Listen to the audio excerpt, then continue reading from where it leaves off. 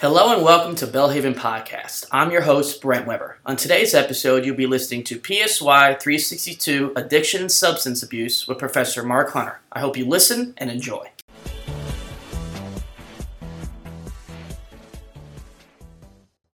Welcome to Unit 3 of Psychology 362, Addiction and Substance Abuse.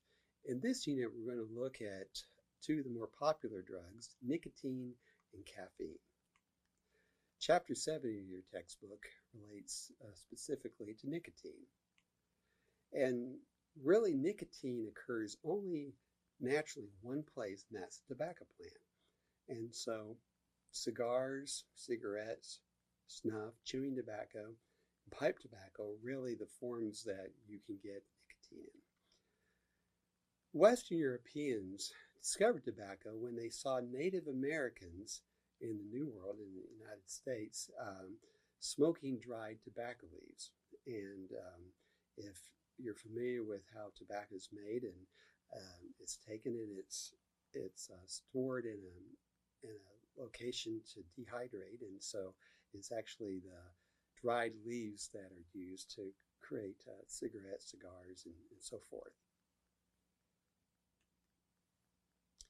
Until about 1860, tobacco was widely believed to have medicinal properties. And you kind of hear this throughout this course, is originally drugs that we find are addictive today were originally thought to have medicinal purposes. And so it was, but even way back in 1828, chemists realized that there were addictive properties in cigarettes and tobacco.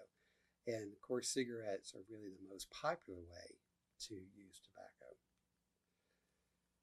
So smoking in the United States really was prominent through the 1800s and really up to around 1965. And reason that is, we can say that date is because in 1964, the Surgeon General started to produce a report about the harmful effects of cigarettes, nicotine, tobacco, and then later on had a message on every pack of cigarettes. It used to be that cigarettes were readily advertised in television and in different forms of media, but after the mid-60s, that sort of stopped. The use of tobacco in the United States is really varies according to age, gender, racial identity, and employment status or employment status. So usually people who are dealing with poverty have a higher rate of tobacco use.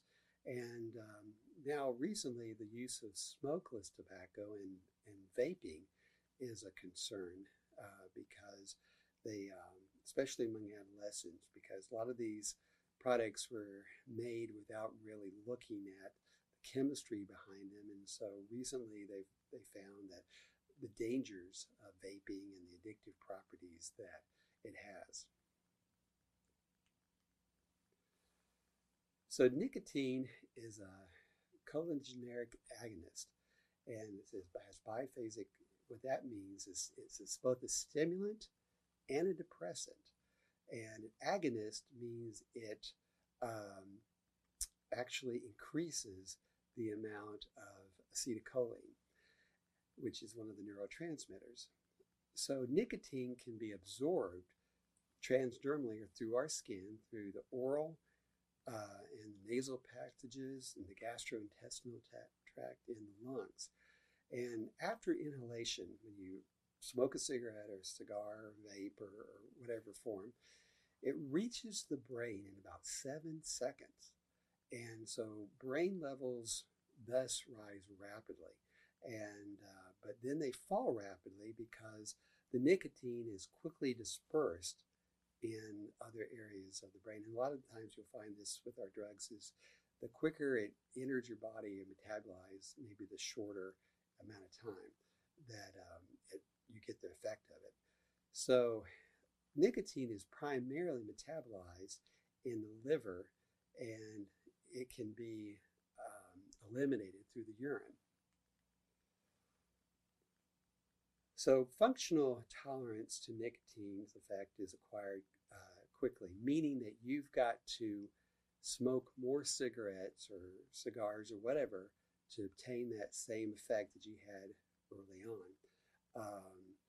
Dispositional tolerance, our behaviors related to that also seem to develop. And so that's why it's common for people to smoke a pack or more of cigarettes if they do smoke, because of the necessity to kind of have that quick effect of the nicotine. So nicotine induces physical dependence, where our bodies want the nicotine. In 1988, the Office of the Surgeon General said that nicotine is a physically addicting drug. Now, 1964, the Surgeon General said it can be harmful to your health. But in 1988, they finally said it's addictive. So nicotine's effects on the central nervous system and the autonomic nervous system. So it tends to have a stimulant effect on the lower doses, but more a depressant effect if you smoke more and have higher levels of nicotine. Even though it's classified as a stimulant, a lot of smokers find that it or perceive nicotine to have a calming, relaxing effect. And a lot of time, again, this is more of a psychological perception. One of the struggles that people have in quitting smoking is related to body weight, and that that it's kind of common for someone to quit smoking and to gain weight because they're trying to find that oral sensation, and through sugar or whatever it is. And so it's it's sometimes difficult for women to stop smoking because it's typical that they may gain weight after they quit smoking. So the effects of chronic tobacco use is that all these different factors, pharmacological, psychological, environmental, social factors, there's a lot of liability, a lot of effect that it has in society because of this high dependence. And so why do people continue smoking? It's nicotine. It's that addictive effect that we have from getting that in our lungs, and the feelings that people associate with smoking. So one of the different ways that it does affect our health is that it exposes us to carbon monoxide, tar, and nicotine in the tobacco smoke itself. Now, there have been efforts to reduce the tar and nicotine levels in cigarettes, and they've been marketed as healthier and or light cigarettes. And so what happens, though, is people tend to smoke more of these light cigarettes because they think, well, since they have less tar and nicotine, I can smoke more and still be fine. But and they tend to inhale them more deeply to try to draw out as much nicotine as possible from the cigarettes.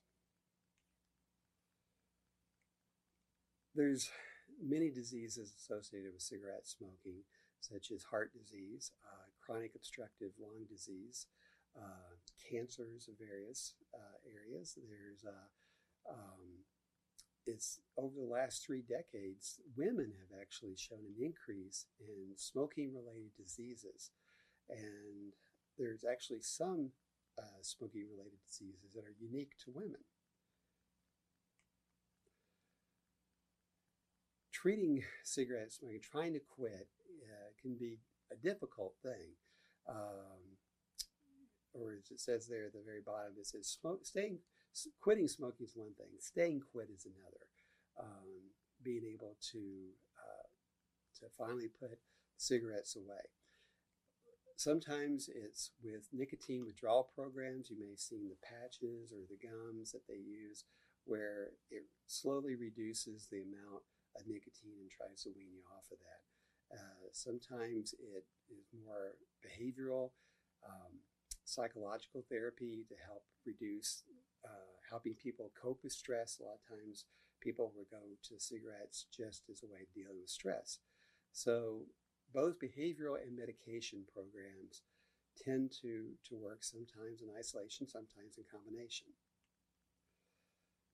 The major reason that people relapse and go back to cigarette smoking is that smokers crave the nicotine long after they stop smoking. They'll comment that just how much they miss it.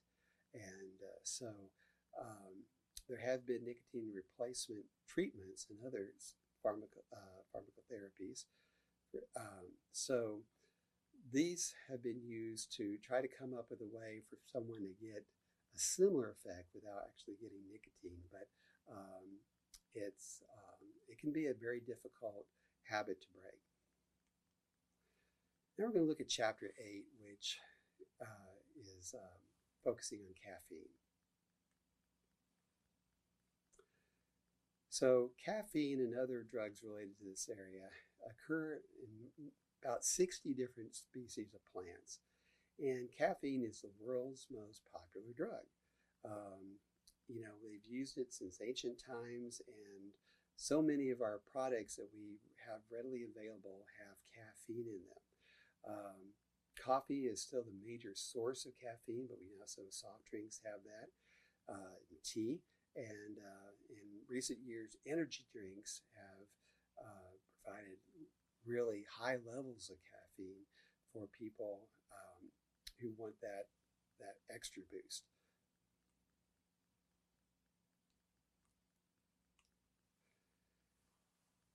The total caffeine consumption really doesn't seem to vary across different groups except by age. And so people across all spectrums, different racial groups, ethnic groups, and things, seem to have similar amounts of caffeine use. One of the problems is that